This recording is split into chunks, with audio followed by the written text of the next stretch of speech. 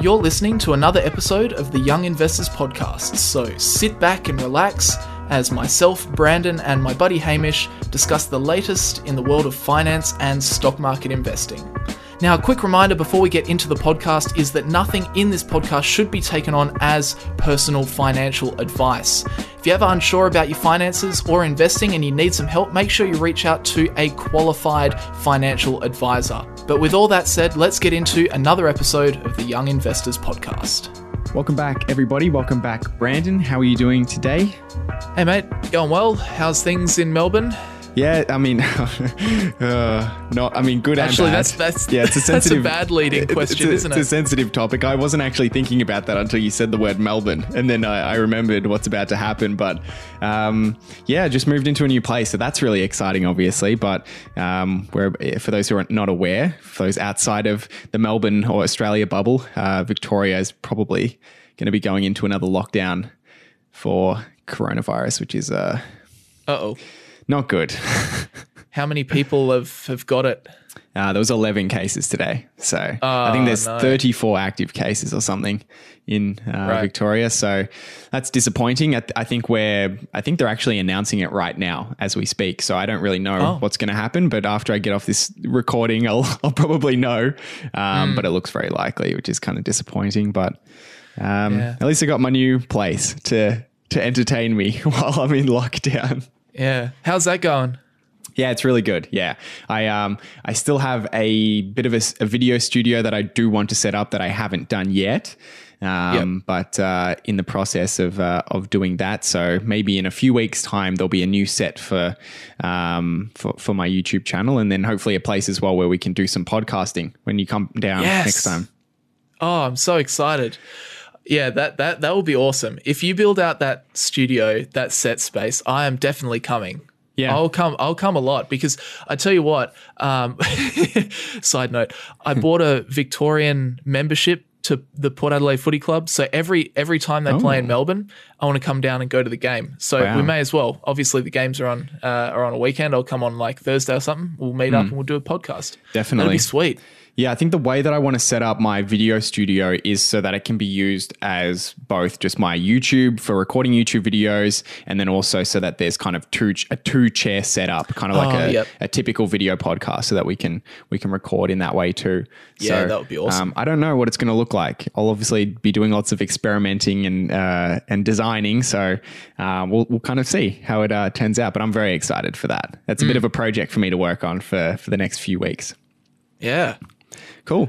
All right. Well, in terms of what we've got a lot to talk about today. We've got a lot of different things. We've got some stuff on Bitcoin, some Michael Burry stuff, ARK. Amazon has been doing a lot of bidding and purchasing as always. So we've got a few things to talk about there. And speaking of Amazon as well, Jeff Bezos has been topped for being the world's richest man. But, we'll get into the details of all of that today. But first, I'll run us through our sponsor for today. So today's episode is sponsored by ShareSite, which is an application you can use to track the performance of your stock portfolio. And it will allow you to track all of the different types of gains. So capital gains, dividends. If you have dividend reinvestment plans, it will do all of those calculations for you. Currency gains, if you're buying shares internationally or you hold foreign currencies. And then the main reason why I've personally been using it over the past 4 or 5 years is when it comes to tax time. So ShareSite generates up to 10 different reports that can be used at tax time to easily work out things such as your capital gains, dividend income, and more. And at the moment, you can try ShareSite for free by heading over to sharesite.com/young investors. That's site spelled SIGHT, sharesite.com/young investors. And you can also use that link to get 4 months off a yearly subscription if you want to sign up to some of their paid features. And that is of particular importance if you're in Australia or New Zealand at the moment, because tax time is upon us very soon. In about a month's time, the end of the financial year. So if you want to have your portfolio taxes all in order and easily calculated for you to save you a bit of time and a bit of money at tax time, then make sure you head over to ShareSite and check it out. Yep, absolutely. Man, we got to start thinking about that, don't we? Yeah. Tax time, here we go. My least favorite time of the year. Yeah, it's just a pain. It's just something that you know you have to do that you just really don't want to do. Yeah. I mean, we just want to make YouTube videos and we want to run our businesses and this sort of stuff. And then it's just, all the tax stuff related to it. It's just frustrating. But, it's important. You got to do it. Otherwise, society falls apart. You've got to do it. No taxes, and all of a sudden those potholes don't get filled, and Medicare gets privatized, and all of a sudden Australia turns to crap. Hey, I tell you what, talking about tax, I read a report this morning that Facebook only paid, I think, $20 million in tax in Australia. Oh my gosh. They have because how they set up their business is similar to Google, is they have a subsidiary that operates in Singapore, I think. Which is where they get really low tax rates. And they do something like the Singapore subsidiary buys the ad spaces from the Australian subsidiary, or something very questionable. Very much a roundabout way. Yeah, so they actually generated, I think, $700 million in ad revenue in Australia, but according to what was taxable on their Australian report was about $170 million or something. So wow. I just thought that was an interesting thing I saw this morning. Yeah. But it is an interesting argument. And I guess obviously with us being pretty young, the main argument we hear is that, we need to raise the corporate tax rate. We need to tax, corporations more, which, I agree with in a lot of aspects. But it's interesting when you see it play out. It's like, well, actually, if you run for example, Singapore, if you run a very low tax rate for these businesses, then more businesses come to you. So I don't know the answer, obviously, but it would be very interesting to see the balance between the tax rate that, the corporate tax rate versus the actual dollar amount of tax revenue you collect from businesses. Yeah. Because I guess obviously as a country, you just want the highest dollar amount of tax revenue. You just want you want to make the most. You want to generate the most revenue. I'm not quite sure. Obviously, I don't know very much about tax. That's not really my thing. But it would be very interesting to know the numbers behind what works best. I guess it's like it's like a competition. It's competitive. Obviously Singapore's winning. The Singapore's generating tax revenue that really should have been Australia's tax revenue. So that's interesting. It is very interesting. And then there's also differences between how individuals react to tax changes in corporations. So corporations are much more sensitive to change because it's very easy for them, especially if they're a $100 billion company, to move a subsidiary to a new location that has the best tax rate. Whereas an individual is far less likely to uproot their family, for example, if there is a change in, if Singapore lowers the personal income tax rate, there's not that many Australians that are thinking, wow, I can save 5% here if I move to Singapore. Whereas businesses are thinking like that because they want to save every single dollar. So it is a very interesting dynamic, tax, and how different countries choose to deal with it. Places like Singapore, where they have like no company tax rates. In some, I think they have no company tax rate. Wow. And then there's other countries that, will have an 80% tax rate at their top bracket for people earning over a certain amount. So yeah, that's crazy. It is very interesting. Yeah, it is very interesting. Ireland, I think, had the best tax rates up until a couple of years ago. So all of the companies had their payments going through Ireland, and then Ireland changed their taxes, so everyone moved to Singapore. Yeah, actually, to be fair, I actually know a young guy that's done very well for himself, that is considering moving to Singapore. Wow, really? Yeah, because I don't think he's too disadvantaged from the tax rate in Australia now, but I think maybe in the next couple of years he might be. So yeah, he's considering it. I mean, if it's like, well, if you move to Singapore and you can save, I don't know, what if you went and you saved a couple $1 million a year in tax? I mean, that's a substantial amount. That's a life-changing amount of money right there. So But obviously, it's a sticky subject. All right, should we get? Sorry. I just looked up the rate before. I just wanted to correct myself. They do have a company tax rate. It's just 17% though, so it's extremely low. Quite low. Yeah. No, but quite low. You're right. We should get into some of the stories we have to talk about today. One of them, of course, we'll talk about first is Michael Burry has been making a lot of bets, and we spoke about his short against Tesla last week, I think, right? Yeah, we did. Yeah. And that's, I just wanted to chuck this in because, last week we focused on the Tesla short a lot, so we won't talk about that much today. But there was kind of two big takeaways out of his 13F filing, or Scion Asset Management's 13F filing. Definitely a big one was that we actually saw that bet against Tesla. However, another one, which you kind of, if you read between the lines, you can understand what he's trying to do. He's actually betting on inflation, and he's doing that by betting against bonds. So he definitely the bets he's set up are quite a bet that we're going to see big inflation over the next little while. So I'll just run you through what he's done. Yeah, he's firstly bought a lot of option positions. So, for example, he's bought put options on the 20-plus year Treasury bond ETF. So he's betting that the 20-plus year Treasury bond ETF will go down. But then on the flip side, he's found some inverse ETFs. So inverse ETFs, remember, they're the ones that are constructed using various derivatives to try and achieve the opposite of something. Right. So what he's bought, for example, is the ProShares Ultra Short 20-plus year Treasury. And for that one, that investment, that inverse ETF goes up 2 times whatever that long-term bond index goes down. Wow. So it's that investment is structured to go up if bonds go down. So he's betting on that investment. So he's bought call options in in 3 different leveraged inverse ETFs, which are betting against, which go up as bonds go down. So hopefully I explained that somewhat accurately, somewhat decently, so that people can understand. Yeah, that was a really good explanation. And I think so. Sorry. No, sorry to interrupt. I think there's really like 2 things to understand as well as to like why these bets on treasuries would be an inflation bet. A bet that inflation is coming. There's kind of 2 ways in which inflation impacts interest rates.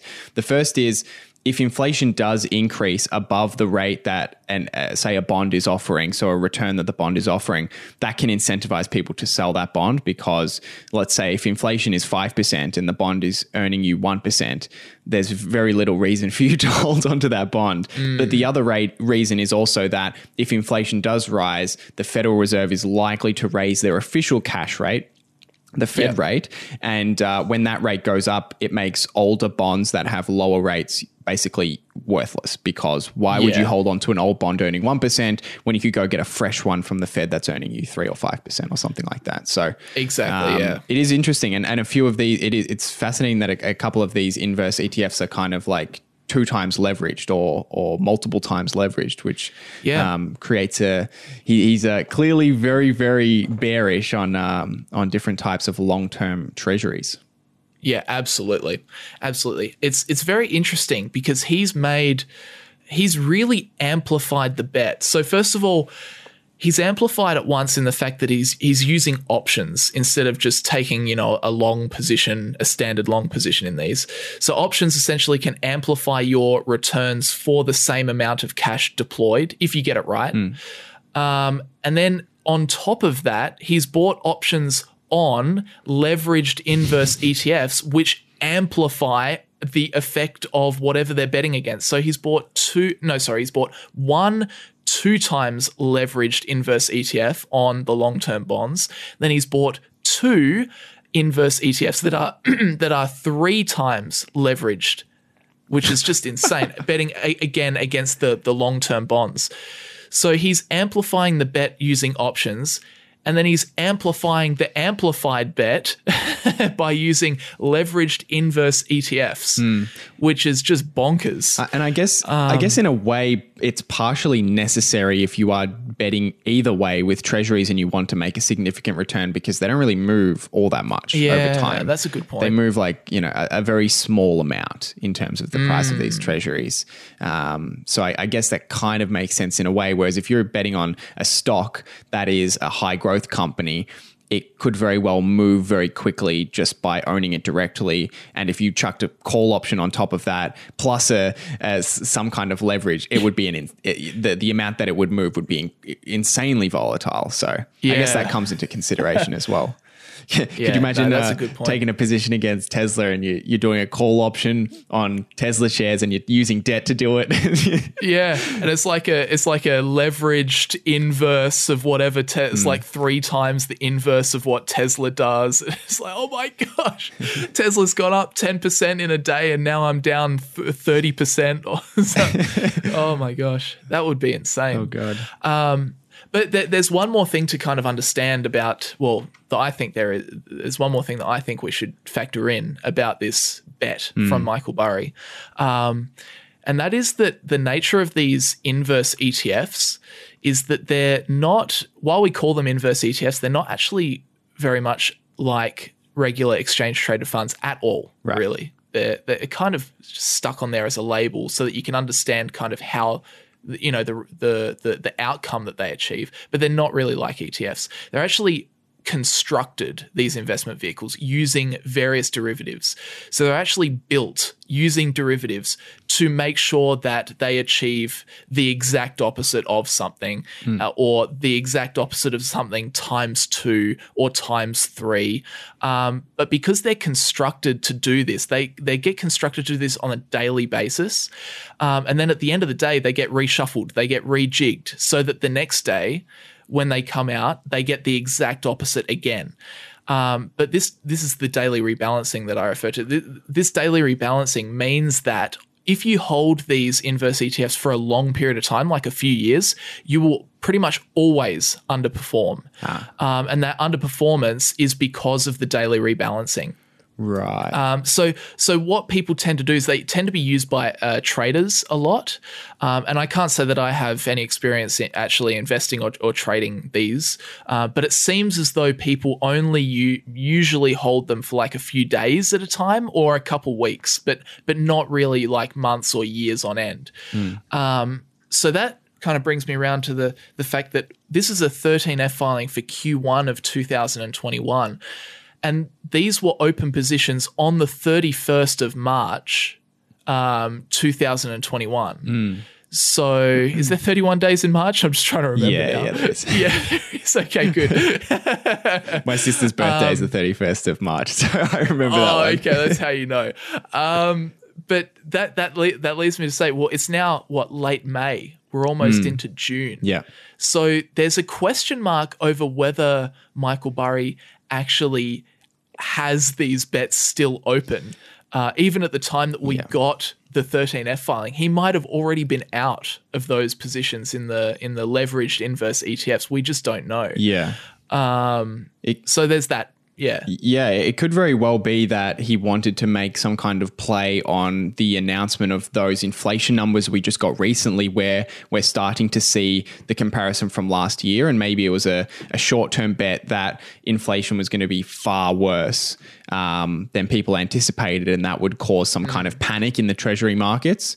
And we may continue to see that. I mean, we're only, how many months have we seen of that year-over-year data right now? We've only seen one, I think, or maybe 2. One. March was a little bit, but it kind of started to happen midway through March, I think. So we've really seen April, and I think May, June, July is actually where it's going to get the worst. So it could be related to that, that Burry expects that that inflation is going to be really, really bad in the short term, and people are going to kind of panic about that. So we may very well see that. And that kind of makes sense with his bet against Tesla as well, because Tesla, being a very high growth company, very high multiple in terms of its valuation, will be very, very sensitive to inflation news and interest rates. So all of this kind of ties into relating to inflation. Really any bet, I guess, against treasuries or against high growth companies, or really just against the market in general, would be a bet on inflation right now. So very, very interesting. But that's what I thought I would bring up about Michael Burry. That was actually a very interesting 13F. I kind of glanced over it and I was like, is there really that much to talk about? And then I really sunk my teeth in it. I was like, okay, there actually is some stuff to talk about. But yeah, anyway, shall we move on? What's going on with Amazon? Yeah. I've got a little bit to talk about with Amazon. Amazon's always in the news for something, but this week was fairly interesting. And there's a couple of related stories here around their streaming service, Amazon Prime Video. So the main headline here this week is that Amazon has made an investment. They've acquired Metro-Goldwyn-Mayer, MGM, which is a film studio, for $8.45 billion US dollars, or 10.9 billion Australian dollars. So this is by no means a small acquisition. This is a massive acquisition, and of course aims to improve Amazon's TV-focused streaming service, which is Amazon Prime Video. So they, of course, have a ton of movies on there as well. But for the most part, they've kind of been honing in on having a really wide television show catalog. And acquiring MGM kind of fits right into that. So in terms of the MGM library, what assets they're acquiring, they're going to be getting about 4,000 movies and 17,000 television shows, which is a lot of content. That's a lot. 17,000 television shows. Holy smokes. Yeah. That's one thing I actually don't... How many TV shows... I guess this is 17,000 television show episodes. Maybe. I think it's 17. I'm not sure. Yeah. 17,000 TV shows? I think that's what it is. I don't know. I'm pretty sure that's what it is. Who knows? But that kind of makes me wonder how many movies or TV shows are on Netflix or on Disney Plus. It seems like I'm running into the same ones over and over again, but there must be just thousands. Yeah, I'm trying to anyway. I'm trying to find, but that's all right. But yeah, MGM. That's the one with the lion, right? Yeah, the big the lion roar. Head that comes through the circle and gives a big roar. Yeah, exactly. They've created and produced a lot of very classic, well-known movies. So just to name some big movies and television series, the James Bond movies, of course, Rocky, the Hobbit series, those 3 movies. The Hobbit. In terms of some of the television shows, Fargo, which is currently on Netflix, The Handmaid's Tale. Those are kind of some of the bigger television shows that they currently have. And the big news is that, of course, before MGM was acquired by Amazon, in order for them to make money from these TV shows, they were licensing them out to Disney Plus and Netflix and Stan and Foxtel and all of these different platforms. So a lot of these movies, such as the James Bond films and The Hobbit and Fargo, these are all currently on Netflix and Disney and other streaming services at the moment, usually under between 6 and 24-month contracts. But as soon as those contracts end, all of those movies will be coming off those platforms and going exclusively through Amazon Prime Video, which now owns that film studio. So very interesting. Another kind of milestone in this in the streaming wars, I guess, as the market kind of gets consolidated and these streaming services start to buy assets and control different parts of the movie and television market, and then of course producing their own content. But Amazon's not doing a whole lot of that at the moment. But I think, I think you bring up a good point there with what you just said. And this goes back to what we kind of talk about right now with the consolidation of this space. One of the most important things to do right now is own the assets, buy the assets. I think that's what Bob Iger will go down in history for when he was the CEO of Disney. I don't know, he was criticized because he was just focused on acquisitions. He would just make acquisition after acquisition. And acquisitions are, what are they classed as? Inorganic growth in the investing world. And people are always like, oh, you should focus on your own business, make organic growth and that sort of thing. But I actually think that was the smartest moves of Bob Iger's career is to make the moves to own the content, because he could see all this coming. You could clearly see that the most important thing if you're an entertainment company is to own the franchises, own the content that people really like to watch. And that's why Bob Iger went through with Disney and bought Marvel, Lucasfilm, was it 21st Century Fox or whatever it was off of Rupert Murdoch. And I think going back, what you said, you've actually absolutely hit the nail on the head. And clearly this is backed up by what Amazon's doing right now with MGM. Get your hands on the content. Own the content. Don't just own the rights to the content for 6 months or 12 months or 24 months. Actually own the content. And that, I think that's really that's the competitive advantage in this space, is who owns the content or who can create the content that people really want to watch. Yeah. I think this is smart by Amazon. Definitely. And the thing about movie content in particular, not so much, well, still TV content to a certain extent, but prior to the internet and prior to these streaming services, the value of that content after box office, after it initially released at the cinemas, was tiny compared to what it is now. And of course, movies and television shows would have been licensed to network television to air on TV afterwards, and people still bought DVDs. But the value of those movies now, that people can have a wide catalog of content to watch, is massive. So owning those studios like Disney owning like Lucasfilms and Marvel and then making that huge merger, I mean, those were moves done in the very early days of streaming service before Disney Plus even existed, but it may be what makes them really, really valuable at the end of the day. Yeah. So it is very interesting. I had one other thing on Amazon, which is related to this whole licensing and buying of assets here. Amazon is actually looking to make a bid for the Women's FIFA World Cup streaming rights, which is really fascinating because, of course, these events are typically the rights are typically purchased by a television network, right? Typically, I mean, you watch something like the Cricket World Cup or whatever it is, and it'll be Channel 9 in Australia or Channel 7 in Australia that owns the rights to it and is streaming it everywhere. But this year, Amazon's going to try and make a bid. So this event is actually held in Australia in 2023. So cool. That's why it kind of came up on my Australian news this morning. And they will, of course, be competing against all of the TV networks in Australia. So 7 West Media, 10, SBS, 9 Entertainment, and Foxtel are all trying to make a bid for the streaming rights to the Women's FIFA World Cup in 2023.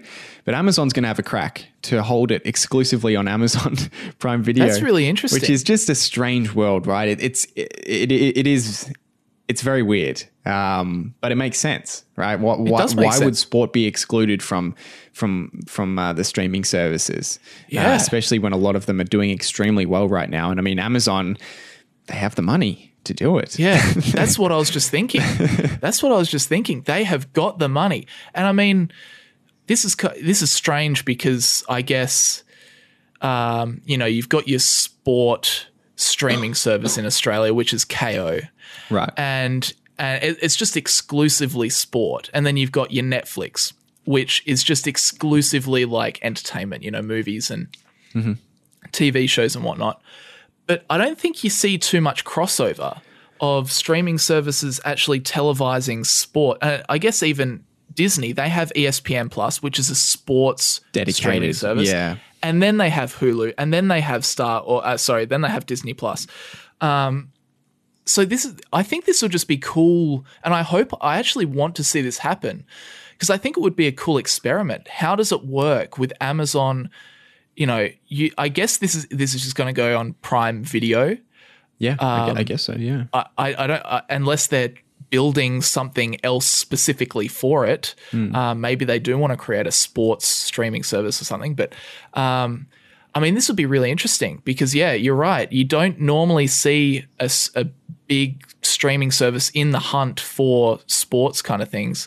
And I tell you what, the Women's FIFA World Cup, that is a big deal. Yeah. There are going to be a lot of eyes on that World Cup.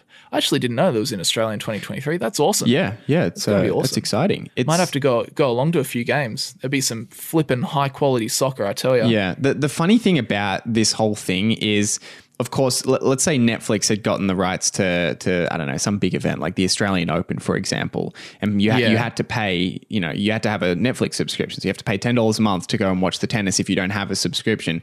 That doesn't seem as intrusive as if Channel 7 was like, yeah, we've got the tennis this year, but you have to pay $5 a month to watch it. Like I feel like the streaming services, because there's already it's already assumed that you pay for the services or the movies and the content that you get. I feel like it's people who are more okay with paying than they would if Channel 7 or Channel 10 or a free-to-air channel all of a sudden had an aspect where you had to pay. It just seems like I definitely wouldn't pay for something like that, but I'm willing to own a couple of different streaming services from dedicated streaming companies. So I don't know if you feel like that. And I'm interested to see whether Amazon, how do I say? I wonder if Amazon's just going to do this just as an experiment, because obviously, like, they've got the money. They could buy 7 West Media, 10, SBS 9. They could buy Foxtel. They could buy all of them. They could buy the companies if they wanted to. So I wonder if they're going to say, we are going to buy the Women's FIFA World Cup. We are going to buy the streaming rights to it as an experiment. Or I wonder if they're still going to view it as, ROI, we're only willing to bid this amount. And, if 7 West Media bid more than that, then they can have it. I wonder if they're going to actually, have a, kind of like a cap on what they pay for it, where they could be beaten by a 9 Entertainment or a 7 West Media, or whether they're just going to put their foot down and go, no, we're going to buy it and we're going to test this thing out, because it'd still be peanuts. I mean, even if they grossly overpaid for the streaming rights of the World Cup, I think it'd still be peanuts in the grand scheme of things for Amazon and Amazon Prime Video. Yeah, I honestly have no idea like what kind of bid they would have to make for this, and also how that compares to other really big events, like say something like the Olympics or the Men's Cricket World Cup, or some of these events that are just obviously huge, just enormous. Yeah. To what extent, I don't know, like where the Women's FIFA World Cup fits into that. So I don't know how much of a bid it is. I'd love to know. Hopefully we get to find out, but sometimes with these deals, you never really get to see what the actual bid was. But it is interesting. I assume it's kind of an experimentation just to see, like, do people actually come on and sign up? And if they sign up for the World Cup, do they then stay, or do they discontinue it after the World Cup is finished? I guess it is really just a big experiment. And I guess we'll find out. If it works, we're going to see more of it in the future. That's for sure. But that will be a strange world where every sporting event we usually watch for free on Australian free-to-air, for example. It'd be a strange world to see all of those events no longer available on those free-to-air channels. If that was the case, imagine if the football got snapped up by Netflix or something. That'd be crazy. That would be insane. I feel like that would just end Channel 7 if that happened. True. I mean, to be honest, I think now that it's more normal, it used to be so abstract. People pay for TV. It used to be that one rich kid in your neighborhood that would have, but now it's like everybody pays for TV. Yeah. And now I think that's becoming more normal for people to just be like, oh, of course I have to pay for Netflix. Of course I have to pay for this high quality TV. And I think because that's becoming the normal, the free-to-air stations, I just don't see them having much of a chance in the future, unless they do something similar. Because it's like a vicious cycle. They don't charge, so they have to obviously put a lot of ads on, which means that, first of all, nobody wants ads. Everybody hates ads. So it makes their proposition, less enticing. And then they've also got less money at the end of the day, so they can produce less high quality stuff. So that's just a further incentive to go away from them. And it's just kind of like this vicious cycle, I guess. Yeah. That something like a Foxtel or a Netflix or Amazon Prime Video just doesn't have to worry about. Yeah. Yeah, 100%. Well, that's pretty much all I had for that story. Where do you want to go from here? I wanted to bring up this just because I think it's interesting. Dutch court rules the oil giant Shell must cut carbon emissions by 45% by 2030 in landmark case. Wow. So yeah, I kind of just, there's not too many details here. It just says here that from the article, a Dutch court on Wednesday ruled oil giant Royal Dutch Shell must reduce its carbon emissions by 45% by 2030 from 2019 levels. That's much higher. That's a much higher reduction than the company's current aim of lowering its emissions by 20% by 2030. So there you go. They went through the Dutch courts and they have been ordered that they must do more. So it says the landmark ruling comes at a time when the world's largest corporate emitters are under immense pressure to set short, medium, and long-term emissions targets that are consistent with the Paris Agreement. The climate accord is widely recognized as critically important to avoid an irreversible climate crisis. Shell's current climate strategy states that the company is aiming to become net zero emissions by 2050. I don't understand how you can do that when you just when you're an oil company. Yeah. But anyway, with the company setting a target of cutting its CO2 emissions by 45% by 2035. Last little bit, the lawsuit was filed in April 2019 by 7 activist groups, including Friends of the Earth and Greenpeace, on behalf of 17,200 Dutch citizens. Court summons claimed Shell's business model is endangering human rights and lives, by posing a threat to the goals laid out in the Paris Agreement. Wow. Yeah, that was a funny comment you just made about how do they get to net zero? Like, by 2050, we will no longer be in business. Exactly. That's what I thought as well. I don't know how they look. I know nothing about this net zero emissions and what that even means for a business. Do they like how they offset that? Do they have to do some good? They're just going to buy climate credits. Yeah, so they have to do some. They have to do some positive. They're going to start buying credits from Tesla. yeah, exactly. So I mean, it is. It's fascinating. I think we're going to see more of this, obviously. More places around the world being very forceful on what businesses can do and can't do. Hopefully we see some more renewable companies up and coming and forcing some real competition against the oil giants, because it's one thing for us to rely on governments making changes. It's another thing if the alternative energy sources are just better and people, it's just the market just naturally works towards those areas. Obviously, it needs to be a combination of both, but I don't like relying on government doing things. So I hope to see a lot of really good innovation in this space to help businesses do better. Yeah. I think you're right. I think, I don't like to, it's like Warren Buffett said in his most recent annual shareholder meeting.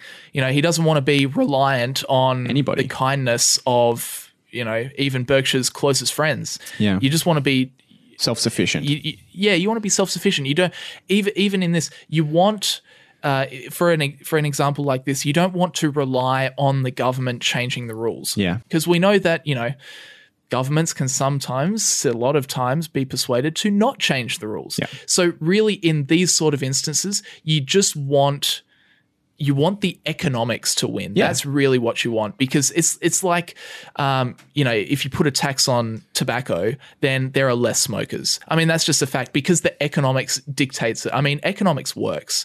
If you tax the things that are bad and you incentivize the things that are good, then you get more good stuff and less bad stuff.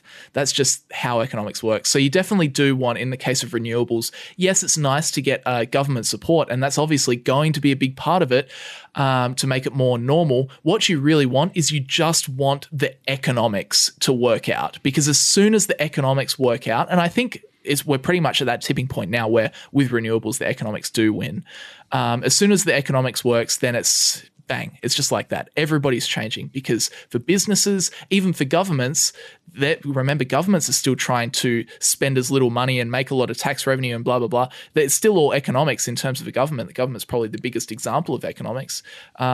economics wins. So yeah, and often the economics might not work for companies that are producing energy in a say through oil or through coal, because there's a huge cost of transforming their business model. But the economics might work for a new business that doesn't exist yet, that's getting fresh money, that doesn't have a bunch of infrastructure that would need to be adapted or go to waste, and they can just hire new employees that that will work directly into their business rather than having to reshape their workforce. So you'll often see new companies come through first rather than older companies changing, kind of like, I guess, what we're seeing with Tesla at the moment, whereby a newer company that's starting from scratch on electric vehicles in a way has an advantage over businesses that are producing combustion engine cars and would have to change all of their infrastructure, all of their physical assets around to be able to make electric vehicles. So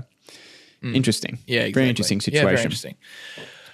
All right, should we move on? I thought I'd chuck that one in because it's kind of like because this is the first time, it's a landmark case.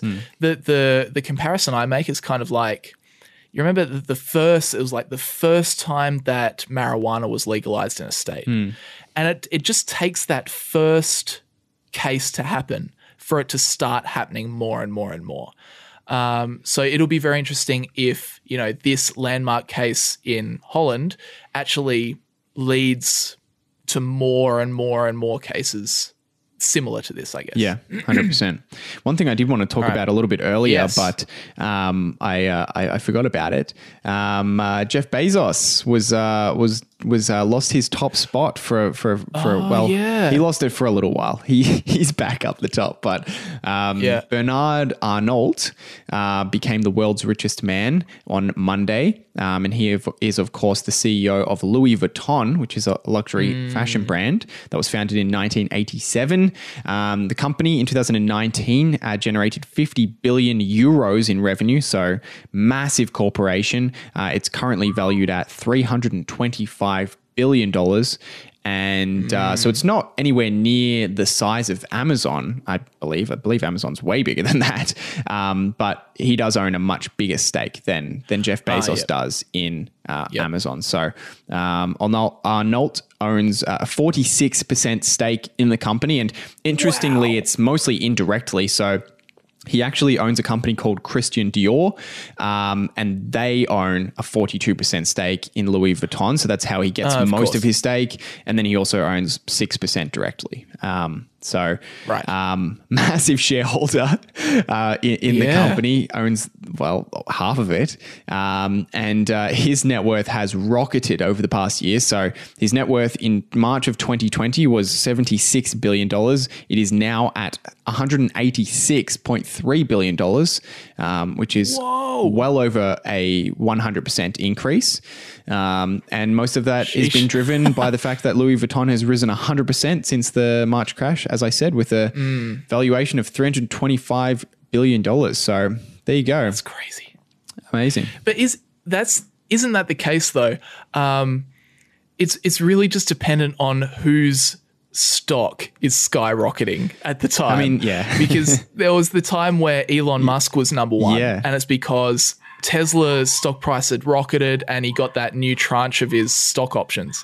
And then we'll get another time where Amazon will skyrocket out of nowhere, go up like 20 or 30%. And then it'll be Jeff Bezos that's the richest man. And then obviously we get Bernard Arnault, who Louis Vuitton goes up like crazy. And then all of a sudden he's the richest. It's just very interesting how these lists that, the world's richest people, it's just going to bounce around, particularly at the top. It's just going to bounce around between whose company's stock is performing the best at that time. Yeah, it's actually so true, because obviously a big part of the growth of those stock prices is going to be the fundamentals of the business, but also on top of that, each business, whether they're going through a short-term negative period or a short-term positive period, will see fluctuations in their stock price that is kind of what I would say is outside of the true value of the business. So whether Amazon makes an acquisition and the stock goes up 5%, or Tesla's really hot in the news, or Elon's tweeting a lot, so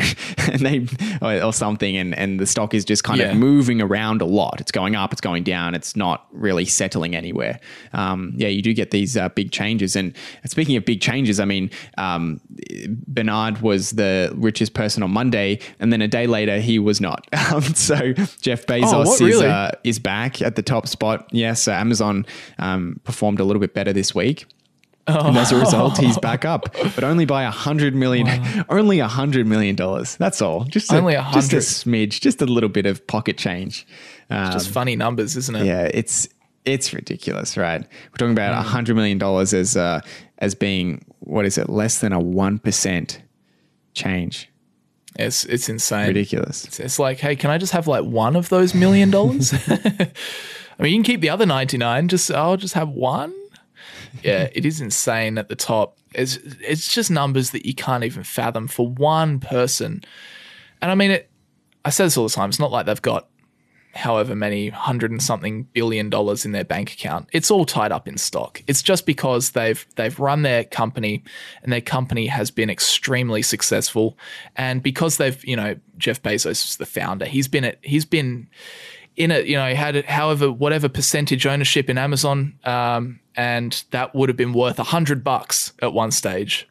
Yeah, and it's just because now over time he's built that business, that it's become such a massive company that's why his net worth. So, but it is crazy when you start thinking about those numbers.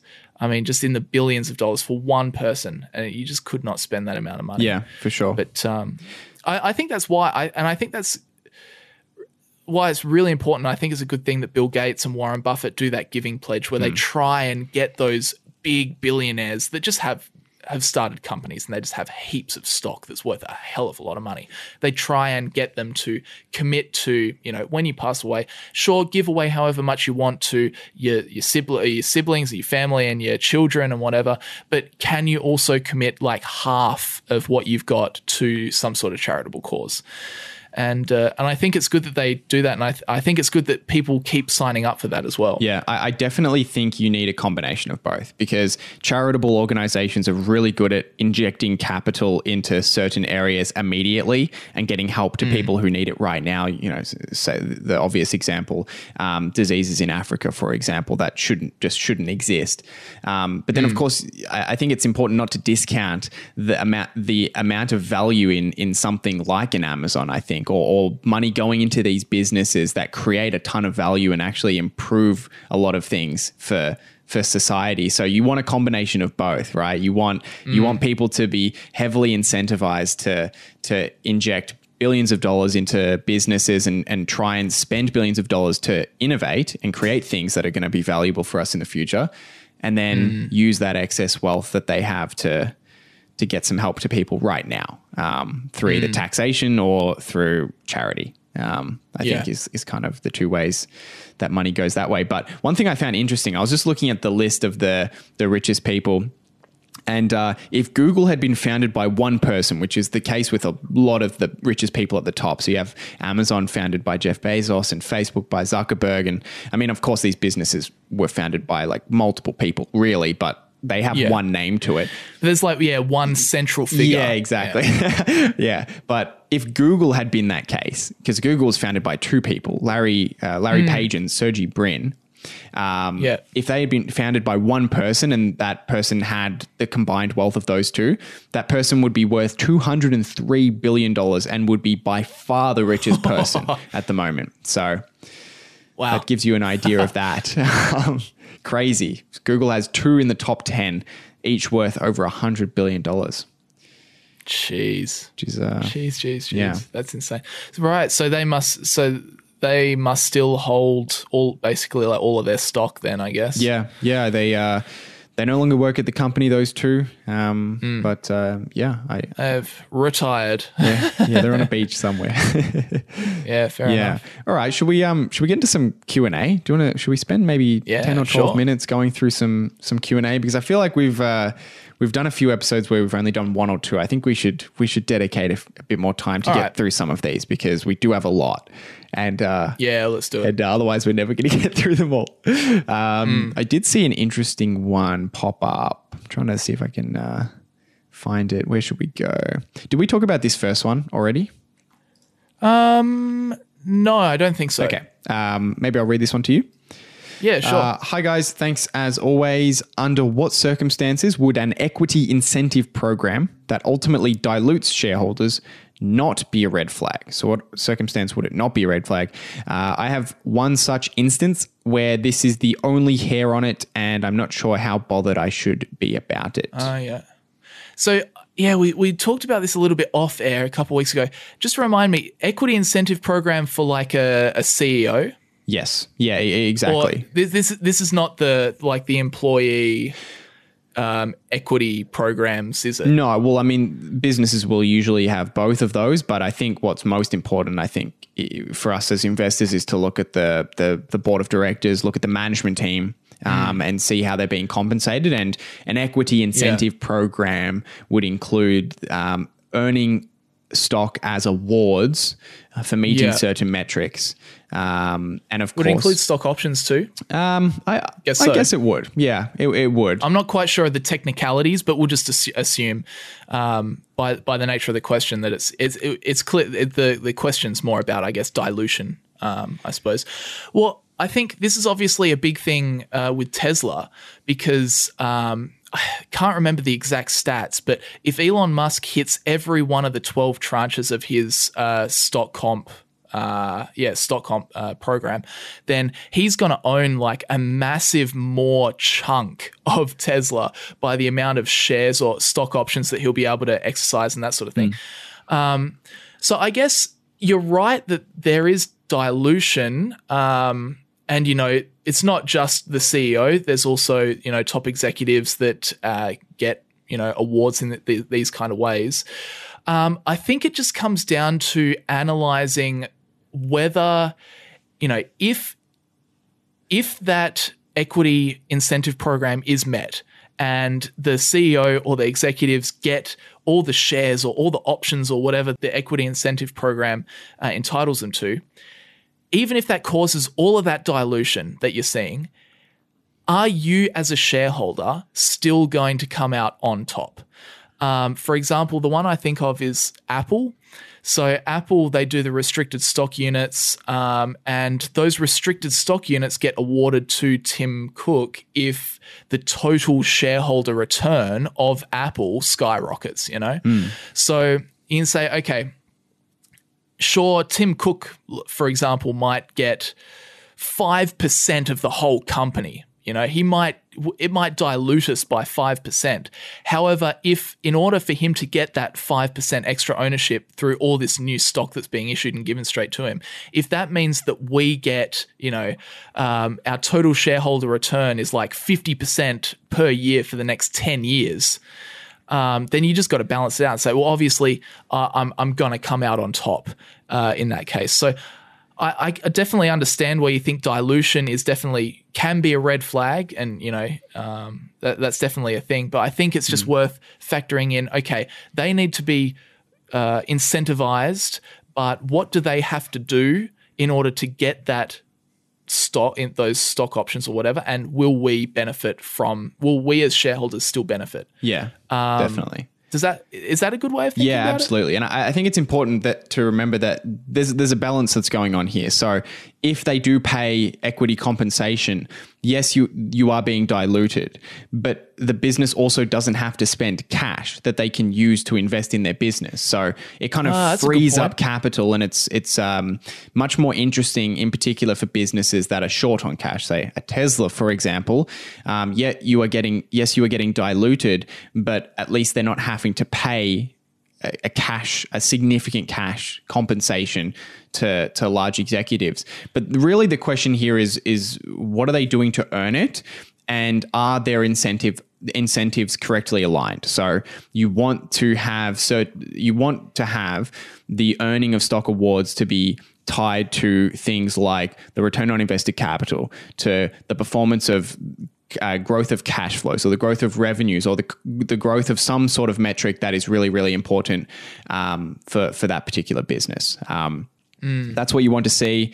And the other thing is, I always like to see that the management team is still more incentivized based on their ownership of the company compared to their compensation. So, for example, I want a CEO that, if the CEO is earning 10 million a year in compensation, I want to see that they own 80 to 100 million in stock, so that they're going to make more money from their ownership by just growing the business like a shareholder than from doing what is necessary to satisfy that year's compensation. Because compensation, obviously you want it to align the shareholders, to align management, but the ultimate aligner is if they are a big shareholder and a lot of their wealth is in the company and their wealth is on the line. So that's ultimately what I want to see. But yeah. Imagine if you could, to become the CEO of say Apple. So Tim Cook, we're going to offer you the job of CEO, but in order to become the CEO, you have to buy Apple stock. We're not giving it to you. Imagine if that was like they're putting their own money at stake and buying the stock, and then from there they had to work to increase it. Then they'd have a massive interest. Yeah, and I mean that's why I really like founder-run companies, because not only is it their company, but they have a lot of stock in the company, so they're going to care deeply. And the best compensation plan, the best setup for management is where the compensation plan doesn't matter, because the CEO is a massive shareholder. So it doesn't even matter if the compensation is bad, because they're not going to be incentivized to satisfy it if they own a bunch of stock, and they'd be putting that at risk to satisfy it, if that makes sense. The worst case is a CEO that has very little stock in the company, the bare minimum. So every company has a minimum. Usually it's like 3 times their salary or something, very small. The worst is a CEO that has the bare minimum, and the compensation plan is set up to, based on like 1 year total shareholder return. And then you have something like a Starbucks where they just take on a bunch of debt, do a bunch of buybacks and say, look, we returned 10 billion to you. Give me my $30 million in compensation. So that's the worst case. But there's a few things to think about on that question. We spent a long time on that question, but hopefully we answered it well. Yeah, I kind of made a mistake here. I said we'd answer more than 2 questions, and then I spent half of our time. We still will. I'm going to ask this one. Hey guys, what do you both think of the Philtown approach to stock valuation? It seems a little bit too simple, and I'd be keen to hear your take on it. Hope you are safe given the new cases in Melbourne, Hamish. Yeah, thanks for the reminder, whoever you are. Yeah. No, still going very safe, very, very safe. So that's okay. Australia is doing quite well. You don't leave your house. No, exactly. Yeah, exactly right. I didn't even know there was a lockdown on last time. So I looked at Hamish. Yeah. Hey, it's bedroom, kitchen, living room, bathroom, bedroom. Yeah, it's very, very little movement. I'm a very, very simple person. But what do you think about Philtown's stock valuation approach? Yeah, here's my thoughts on it. I think that it is a really, really good way to get an entry into valuation, to understand valuation at a basic level. I think it is too simple to come up with an accurate valuation on most businesses. You can probably get away with it in some circumstances, but I think going through the process of learning what Warren Buffett teaches, which is very much estimating future cash flows and basing value on the total amount of capital or cash that can be returned to us, and spending a lot of time figuring out what is reasonable for growth in the future rather than just relying on past performance. I think that's where you're going to really start to get good at valuation. But Philtown's methods are an excellent introduction. I can't discount that at all. Philtown was the way that I got into valuation. Because he makes it very simple. It's very approachable. We take this earnings figure, we look at some past growth, we project similar growth in the future, we figure out what the stock price will be in the future, and then we work back from there. And that's a really, really foundational way to understand valuation. And I think it's really valuable for people to learn it that way. I liked your little pun in there as well. What was my pun? Philtown's is very good. I can't discount that. Unintentional. I think you're bang on the money. But I think the reason you say that it's a little bit too simple, and I think that he knows that. And I think, to be honest, I think Philtown would go, when he's making investment, he would go much deeper in terms of valuation than what he just teaches in the books. However, I think he balances the simplicity of the approach by introducing the concept that you only buy at a 50% margin of safety. Right. So I think he goes, you know, because you could get a roundabout figure that's a little bit too simple, that gets you maybe within 30% of the actual intrinsic value. But if you take 50% off of it, you're still fairly safe. But yeah, that's what I think. But yeah, I think that you should definitely learn that approach and practice it, and then learn, you know, discounted cash flow proper with cash flows. You can even he also teaches now a 10 cap. Yeah. And then the idea is not to just put all your eggs in one basket. It's not at all to rely on this one valuation that gives you one number and then you cling on to that and that's the only number. The idea is that you kind of put it through different valuation models, and then you get a few different numbers, and then that kind of gives you more context. You know, you might get a 10 cap that says this, discounted cash flow that says that, 50% margin of safety Fieldtown method that says this, and they're all kind of within a 10% range or 15% range of each other. Then you're like, okay, well, I guess if I take into account all three, the stock it's not fairly valued at, you know, $100. It's probably fairly valued somewhere between, you know, 90 and 110. Intrinsic value, you can't just put a single number on. It's more like a range. And you go, okay, if it's fairly valued kind of at around 90, 100, $110, then I'm going to get a good margin of safety if I can buy it under like $70 or $60 or something like that. I think that's a better way, and that's a way that I've changed. I used to just be like, do the Fieldtown method, get a number, and then just wait for that number. But since I've learned more of those strategies now, I do that differently. Yeah, definitely. I think a lot of what Fieldtown teaches is really, really good foundational understanding for valuation, and I'm happy that Fieldtown exists. He does what he does. Very, very valuable. Should we do one more? People. Yes. All right. Where should we go? What should we do? Oh, do you want to open a can of worms? Depends what kind of can it is. Do you see the question I'm looking exactly at? what you're talking about. Or should we skip that question? I feel like if I wanted to answer that question, I want to give it a bit of time so that I can fairly explain myself and not in like a minute. So we'll save it. Okay, sure. All right. Now everyone's going to be like, what is the question? What a cliffhanger. How about this one? Hi guys, I'm interested to hear what your thoughts are on a question I've been asking myself. As a relatively young investor, I'm still looking for quality businesses with buying opportunities, hence holding mostly cash in my portfolio. What is the minimum percentage return I should be looking to achieve overall? At what point does it become more effective to put all my money simply in a market tracking index fund? Yeah, that's a really good question. I mean, for me personally, if I'm looking at individual business opportunities, then the minimum return I'm looking for is 15%. And even on top of that, as we just spoke about, we're adding a margin of safety. So really we're targeting much higher than a 15% return with a margin for error. And in the event that those errors do occur, we would still try and make that 15%.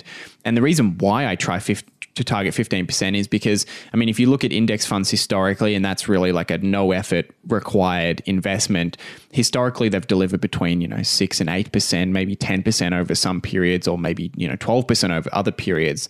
So 15% is kind of high enough above what you can get for doing no effort, that it's worth doing the research, but it's not so high that there is an absolute lack of opportunities. There are very little opportunities at a 15% return, I think, right now. But as Buffett said in the annual meeting, market conditions can change very, very quickly. And what we're seeing now in the market with prices very, very high may not be the case in a very short time. So I target 15%, and I still put money into a market tracking index fund as well, regardless. I always have that as a foundation of my portfolio. Do you have any thoughts on this? To be honest, I probably can't add anything to what you just said. Our thoughts align pretty much exactly. I was just going to say that, ETFs, market tracking in S&P 500 or ASX 200 over time will probably get you about 8 to 10% per year. 6 to 10% is probably right. 6 to 8% over in the States, and in Australia somehow we've outperformed. Yeah. So you want to be targeting at least 15%. in my opinion. Otherwise, it's like, well, I may as well just take the easy approach. I don't want to sit here and read all these annual reports that take me, 10 hours. I'm just going to kick up my feet and just buy an index fund and be done with it. So, that's. I think that what you say is right. If you're wanting to be an active investor, you should probably target 15% or more. But otherwise, it's just, you may as well just be a passive investor and go play tennis. Go play tennis. And on that note, we'll wrap it up there for today. Thanks everyone for tuning in. As always, if you do have more questions, we are always welcoming more questions, or even news topics or anything like that you want us to talk about. You can head over to the YouTube version of the podcast at youtube.com/The Young Investors Podcast. Just click on the latest episode, go down to the comment section and leave your questions and news topics there. Thanks, Brandon, as always, for joining me. And thanks, ShareSite, for sponsoring. Head over to sharesite.com/young investors if you want to get 4 months off a yearly subscription, and you'd also be supporting the channel. Thanks to everyone who has used that ShareSite link, and we'll see you guys next week. Sweet. See you guys.